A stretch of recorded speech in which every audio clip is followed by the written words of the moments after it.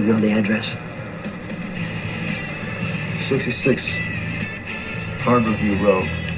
Hello, and welcome to 66 Harborview Road, a podcast dedicated to ABC's General Hospital. I'm your host, Caitlin, and today we are talking about January 2nd through 5th.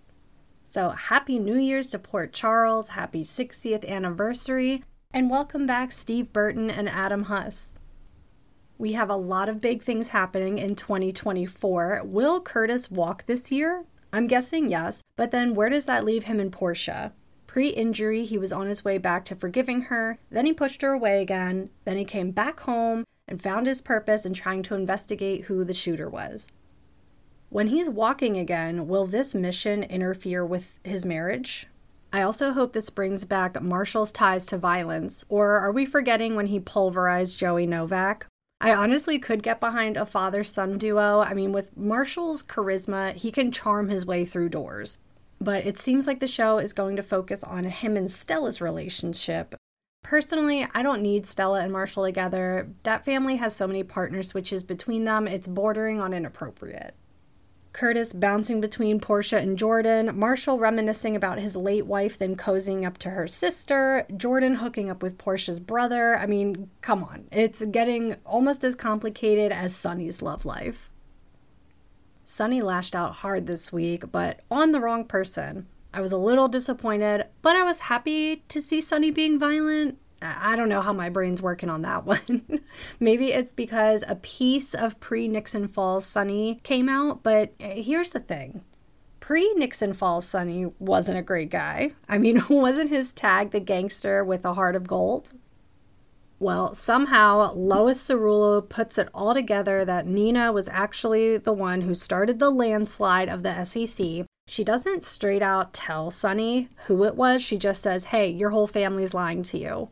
First off, what whole family? It's just Michael and Nina. Ned is nothing to Sonny, and vice versa. They hate each other on a good day. But the situation did cause some trouble for Ned. When Olivia and Lois came storming past me in the foyer at the Q's, Olivia seemed to think that Lois holds judgment from when Dante was undercover infiltrating Sonny's organization and ended up on the wrong end of Sonny's gun. This was very heavy. I could feel Olivia's pain and also Lois's heartbreak that Liv believes Lois did not act like a friend. This is also coming off the two of them finally talking about how they both married Ned. In my opinion, that's what fueled this argument. So Ned chases Olivia, and I guess we'll see what happens this upcoming week. So as Sonny is hearing from Michael that, in fact, it was Nina, I mean, the fibers of Sonny's brain literally melted. Didn't even know what to say, couldn't put together a full sentence of a proper anger rant. Unfortunately, this is Nina thinking they can work through this, and she rushes over to Carly's to confess, all because Sonny just kind of mentioned it. Well, you should apologize to Carly. She did not have to run right over there. She could have been her own person, maybe waited until the morning, but she didn't. And let me tell you, that was rough to watch. I mean, being wrapped up in Carly and Drew hearing the news about Bobby's death, and then Nina being at the door, I almost could not watch. But Carly was perfect. Nina kept saying the wrong thing after wrong thing, repeating that they did commit a crime, quote unquote. Nina, was it a crime when you pleaded insanity to avoid being sent to jail for drugging and operating on Ava and then stealing her newborn? I don't know. Anyways, so then there's Drew, and he gets into Nina's face, tells her exactly how he wishes he could handle this. And by the end, Carly has to tell Nina that Bobby died just to get her out of the house. Man, Nina is going to be walking around with egg on her face for quite some time. Oh, but as news traveled around about Bobby's death, I mean, tears welling up at all the flashback scenes, the pictures in her office, where I did notice the camera panned to a picture of Jackie Zeman and Ryan Carnes. From what I know of the entertainment industry, this means that Ryan Carnes will be back on the show, probably just for Bobby's funeral.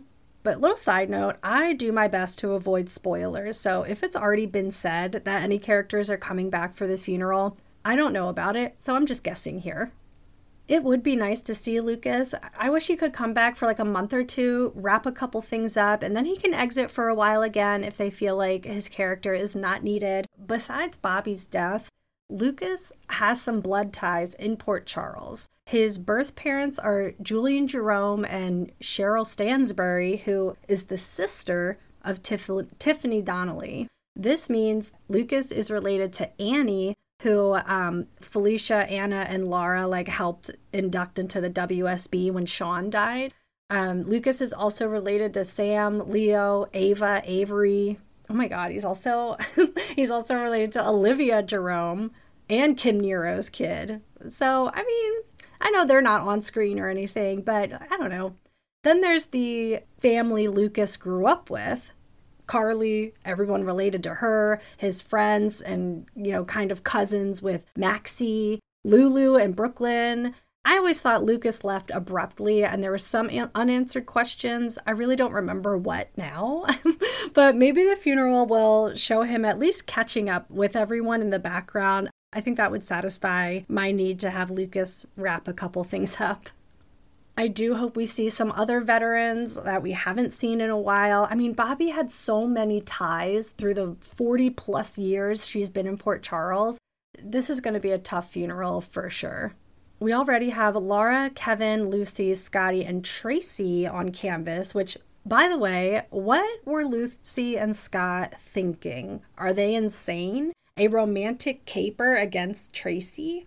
Well, she found out about it almost immediately, so I cannot wait to see her out bamboozle Scott and Lucy. Jumping over to the Cassadines, Spencer got some more time with Ace, Esme's breaking into Windermere, and Nicholas finally approaches Ava. So Laura figured out Esme broke in pretty quickly, and now she wants Esme to confess to the PCPD.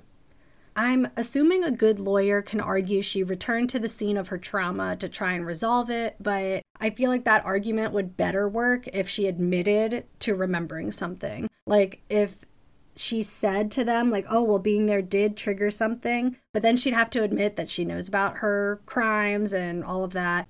Are we going to see a hybrid Esme the way we saw a hybrid Sunny?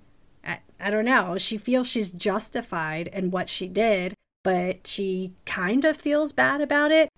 They just don't go together for me. I feel like her feeling bad about anything is going to fade quickly, but now she has the skills to pretend that she's changed. And this is not going to bode well for Nicholas. Very bold of him to assume Ava would be the one to approach, and he's clearly a little delusional about their relationship. I don't think Ava wants any part of him or even care what he does. But we have Elizabeth, who already made a statement to the police naming Nicholas as the mastermind behind kidnapping Esme, and that she kind of went along with it so she could be a nurse to Esme. That's how Elizabeth got out of this situation, was able to keep her job. So, even though Esme doesn't remember that still holds up, right? The police still have evidence that Esme was trapped in Windermere, and Elizabeth testified already or made a statement that Nicholas was a part of it. So can they still arrest Nicholas? Now, if Esme says she remembers being locked up, will she have to admit that she remembers her crimes too? I feel like that would land both Esme and Nicholas in jail, and what good is that for story? So instead, Nicholas asks Ava to throw a party to get close to Esme. He doesn't say why. I mean, does he plan on kidnapping her again, killing her, recording her, incriminating herself? None of these plans seem feasible for Nicholas. They just don't. His plans the past 5 years or whatever have just not worked out in his favor. It would be best if a random security camera caught Esme talking to herself that she remembers committing her crimes, but it's a soap, so this will be a long and winding road. If Esme does confess to breaking into Windermere most recently, it would not cost her her job, if that's what she's afraid of. Alexis wants to keep Esme close because she still knows Esme as an enemy to the Cassadines. So Laura was spread pretty thin this week with her emotions, from Bobby's death to thinking Esme didn't come home, then going to the hospital to see the damage Sonny did on New Year's. After finding out about Nina's betrayal, he went to the church hoping to get some guidance, some peace, I don't know. But instead, Cyrus follows him in and starts taunting him that he knew about Nina turning in Drew. So Sonny beats him very badly. He's begging Cyrus to fight back, and he had those intense eyes of focus. Oh, it was bad. It was bad. And afterwards, we thought Sonny was going to drink himself into oblivion, but instead gets a visit from Lois. Now, this visit was a little different than the one where she's telling him his family lied to him. Lois was basically telling Sonny, do not forgive Nina and get her out of your life. I like the straightforwardness, but also, Lois, you've been gone a long time. Who are you to tell anyone how to handle their life? I'm just excited for this week when we see more of the fallout from everyone finding out it was really Nina. And as interesting as Ned's character's been the past year, I'm glad that he doesn't have this hanging over him. Let him fight within the queues for better reasons than this. Some outliers this week. We had Felicia getting another DNA test for Cody. Maxie's just going to put together what Cody's plan was from the start. They were talking in her office about him being, quote, Leopold Taub's son, so he can get that ranch. But Sasha already knows the truth. Felicia's now going to know the truth, and Maxie's going to, like I said, realize that, oh, Cody was just playing a con so he could get this money, get this ranch, whatever. What I'm looking forward to is Mac's reaction, his emotional response to finding out he has a son, and also that son is pulling a con. Now, way back in the day, when Mac first came to Port Charles, Robert pulled him out of the water, realized it was his brother, then pushed him right back in. So there's a family history of being mad at first and then friends later. We did see some emotional reactions over Scout. I don't think Sam was in the wrong here. If your kid is having anxiety, can't sleep because of a decision that was not hers that was made, yes, absolutely, you do not have to go through with that. I don't think Sam should have apologized. I don't. She should have just leaned on the fact that Drew made this decision without talking to anyone else. That's what I would have done at least. So what do we have coming up? Jason's return. I'm very neutral on this subject. I think there's space for the character right now with Jake and Charlotte being close, Jake being against gun violence. We haven't even seen Danny since, Halloween, I think? But how will he come back? With everyone else losing their memory and then becoming like a hybrid person, can Jason do that? Is it time that we get a hybrid Jason Quartermaine, Jason Morgan? How would that influence him in this stage of his life? Like, when or if he goes back to work for Sonny, what does that mean for Dex, Michael, and Jocelyn, and Carly? All knowing that Michael hired Dex to take down Sonny and then decided to change their minds, and they continued to pay Dex to look out for Sonny. If Sonny hates anything, it's being treated like a baby. Then we have Jason's other side of the family, his blood relatives. The ones on canvas now are Tracy, Ned, BLQ, Michael, Wiley, and Amelia. He's not really that close with that side of the family, as we know. Monica's not on screen much, but I mean, if she can come back to invite Jason to live with them, that'd be cool. But will he? If he continues being friends and working for Sonny, probably not. But if we get a hybrid Jason... Wait, would that just be Drew? Wait, does Drew have pre-1995 Jason memories? I cannot keep up. But if Jason does come back to the queues, I'll catch up with him at the bottom of the stairs. You can find me on Twitter at 66_view, on TikTok at 66_Harborview Road, and Instagram at 66 Harborview Road. From the Quartermaine Foyer, I bid you a great week.